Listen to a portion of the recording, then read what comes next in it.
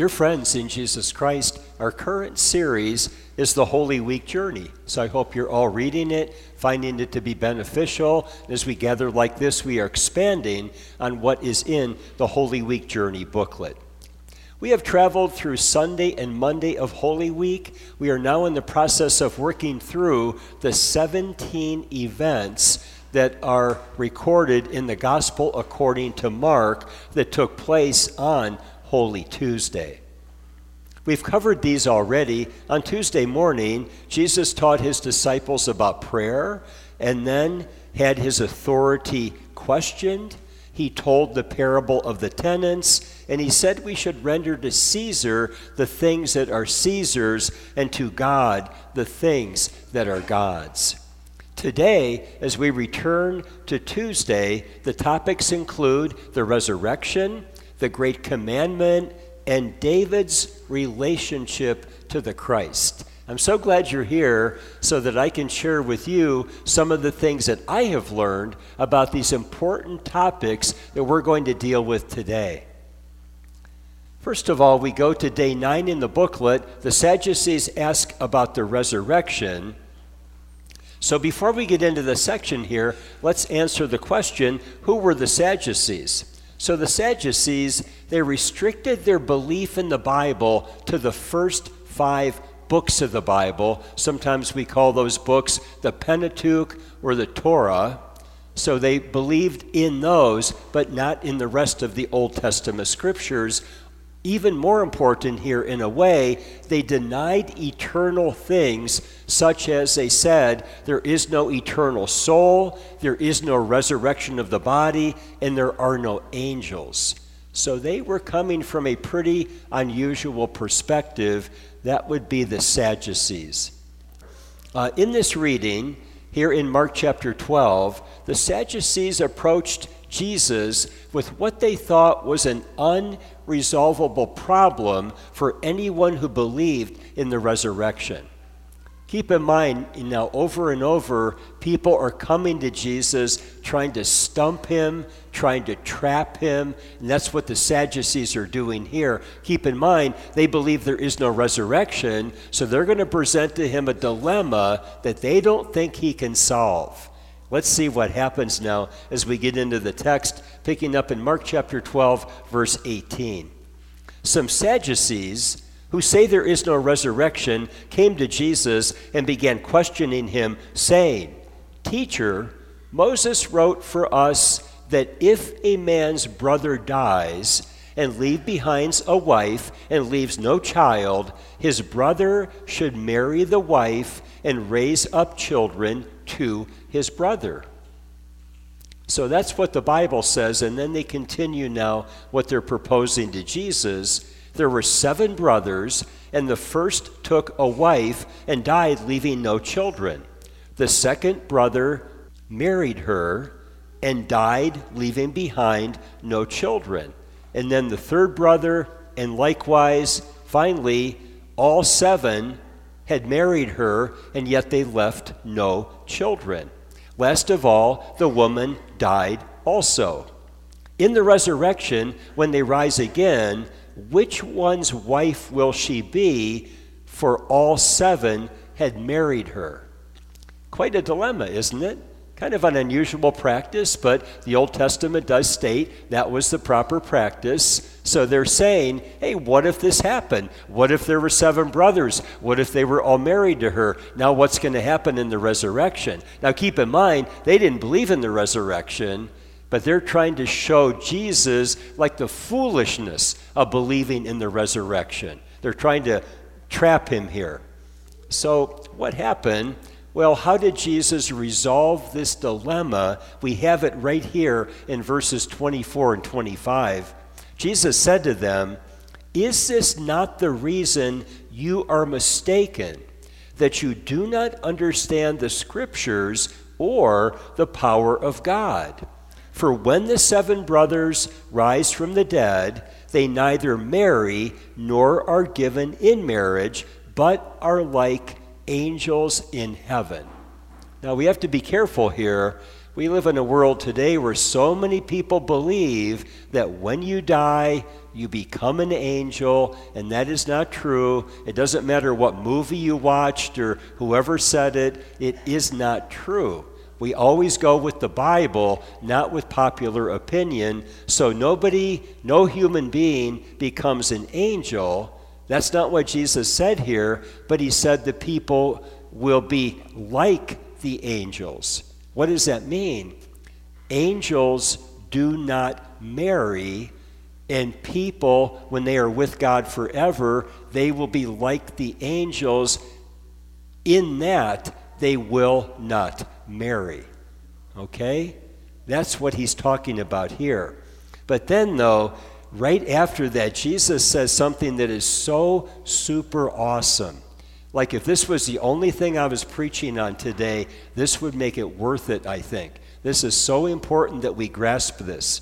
So he went on in 26 then, but regarding the fact that the dead rise again, have you not read in the book of Moses, in the passage about the burning bush, how God spoke to Moses saying, I am the God of Abraham and the God of Isaac and the God of Jacob. God is not the God of the dead, but of the living. And then he concluded by saying to them, you are greatly mistaken. That's what he told these Sadducees. You are greatly mistaken. You don't get it. You're not paying attention to the scriptures. You're putting your own spin on things, and you guys are wrong. That's what he told them. Let's think about this a little bit more to make sure we understand what Jesus just said. So first of all here, let's think about the time difference. So the time between Abraham, Isaac, and Jacob, and then jumping to the time of Moses, we're talking about 500 years in between, approximately. In other words, when the Lord spoke to Moses, Abraham, Isaac, and Jacob had been dead for about 500 years. So that's important to get that point. Let's go on to the amazing reality here then. So even though the bodies of those men are dead, those men are alive. That is what Jesus was saying. How are they alive? We could say, well, wait a minute. I'll take you to where their graves are. They're not alive, they're dead. But let's understand, though, those men are alive because God is their God, and God is the God of the living. So what am I trying to say here? Let me give you what I'm calling a practical implication example. When I think about the body of my mother's mother, that would be my grandmother on my mother's side, she died back in 1983, so she died 41 years ago. Where is she now? She died in Christ. Is she dead or is she alive? Well, her body is dead, but she, who she really is, she is alive with God. She is alive with God, and when Christ comes, her body will be resurrected, and her body and soul will be put back together. What is that telling us? When we have a loved one who dies in Christ, well, sure, we can have some sorrow, but that's not a reason for much sorrow. The only sorrow would be we can't communicate with that person any longer, but we should not be feeling sorry for that person. That person is now alive with God. That's what Jesus is telling us here. If we're feeling sorry, if we're mourning, we're probably mourning for ourselves over the loss that we're feeling, not over the person who has died in Christ. God wants us to be confident that though that person is dead, though we saw that dead person's body, that is the tent of that person. That is not the real person. That person is alive with God. That should make all the difference when we think about our loved ones dying in Christ. I hope you got there what I was trying to communicate. Let's go on to day number 10 here now. We come to the great commandment. We are going to talk about the scribes here. So I want to mention the scribes here real briefly. So regarding the scribes, who were the scribes? We could say that they were specialists in Mosaic legal matters. In other words, they were kind of like biblical attorneys, if you will. That sounds bad, doesn't it? A biblical attorney. But they understood the scriptures, and they were dealing in legal matters that had to do with the scriptures. So thinking about who they were from that perspective, let's get right into the text now as we pick up in chapter 12, verse 28. One of the scribes came and heard them arguing. Now, before I go any further here, you can't pick it up unless I say it, and it still won't have that much impact. But keep in mind, though, this is the 5th event in a row where people have come and challenged Jesus. So it was back to back to back to back. I mean, it was just a wave of all these different challenges kept coming to him. And with every one of them, he handles them like in such a beautiful way. Do you remember when he said, "Render to Caesar the things that are Caesar's"? Even the people who were trying to trap him, they were amazed at what he said. They're like, "We got him. If he answers this way, we got him. If he says this, we got him." He gave such a beautiful answer. They never thought about that possibility, and even they were amazed. Well, Jesus just does that over and over again, and now we have another challenge here. So again, one of the scribes came and heard them arguing, and recognizing that he had answered them well, asked Jesus, "What commandment is the foremost of all?"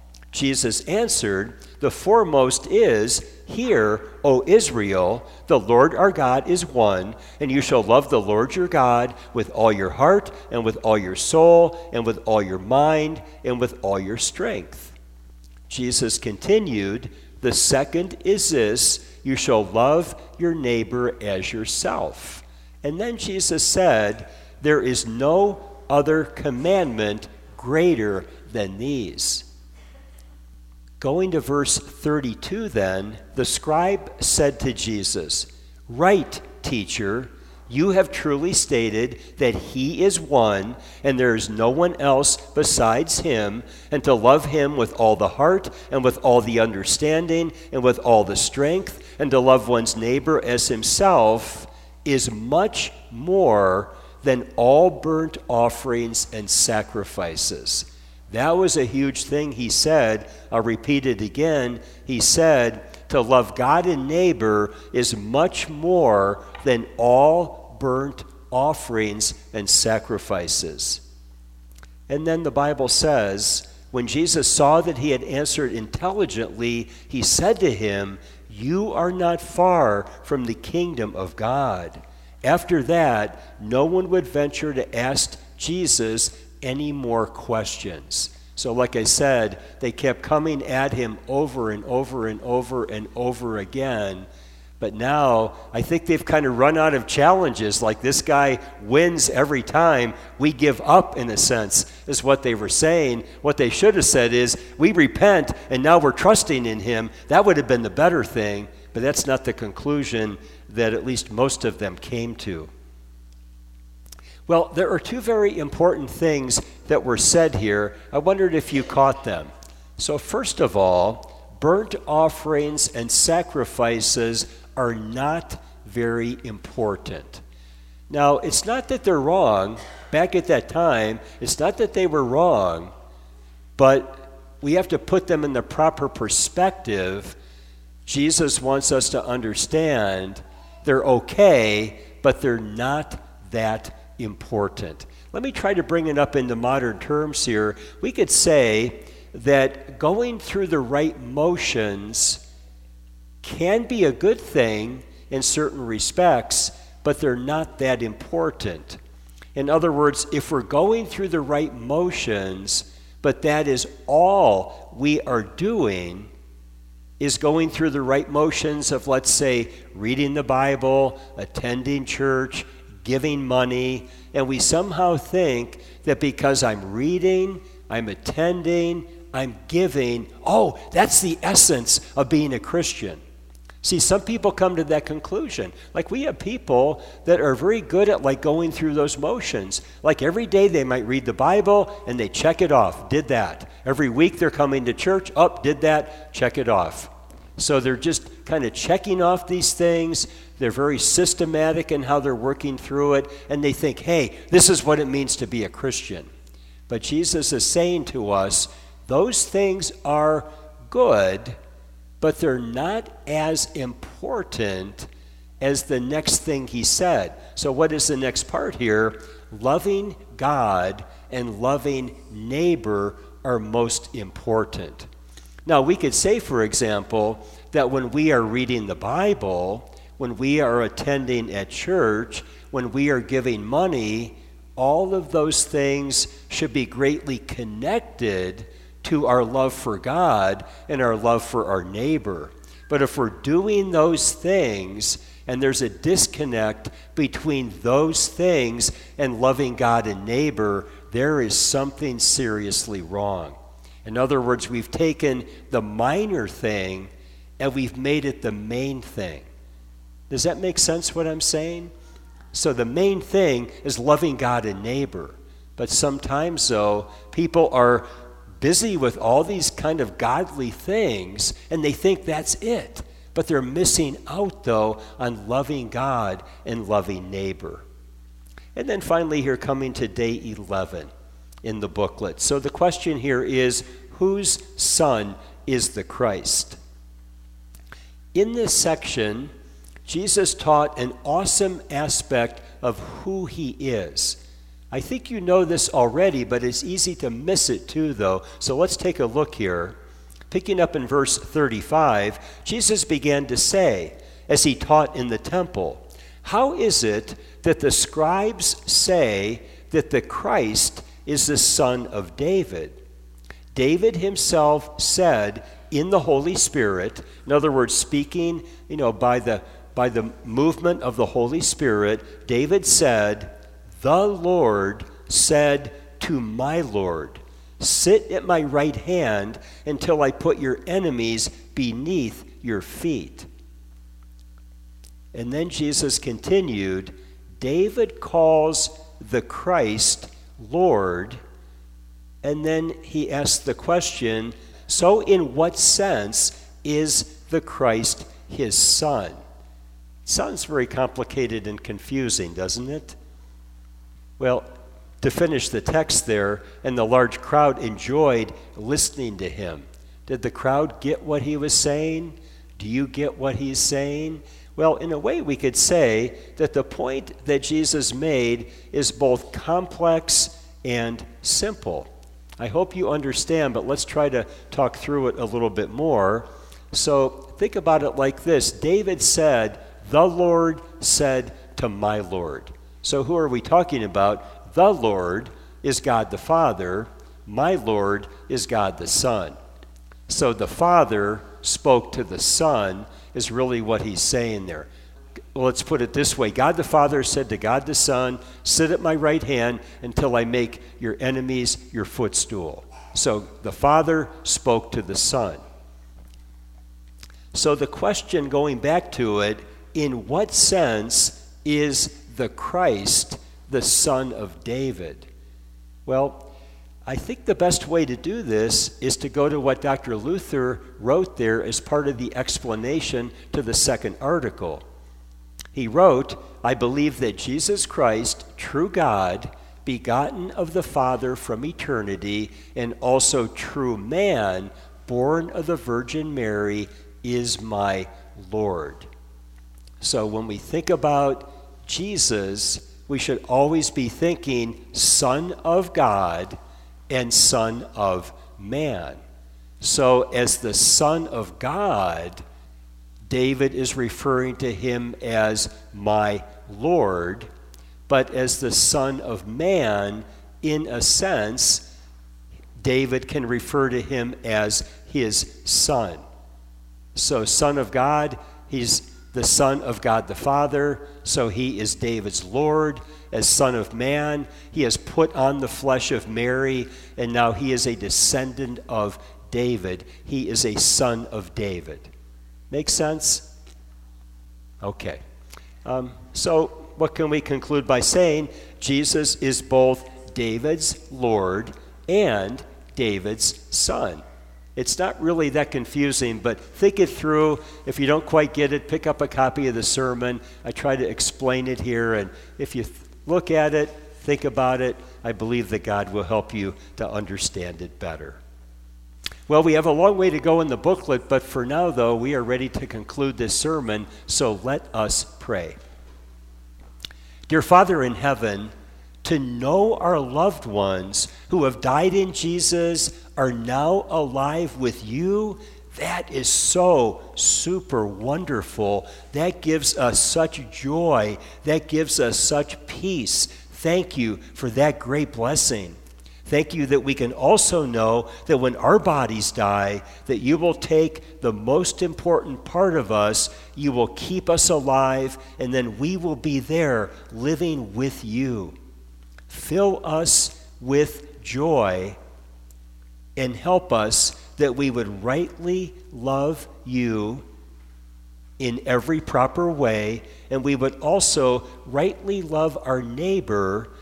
So help us that we would pay attention to our neighbors.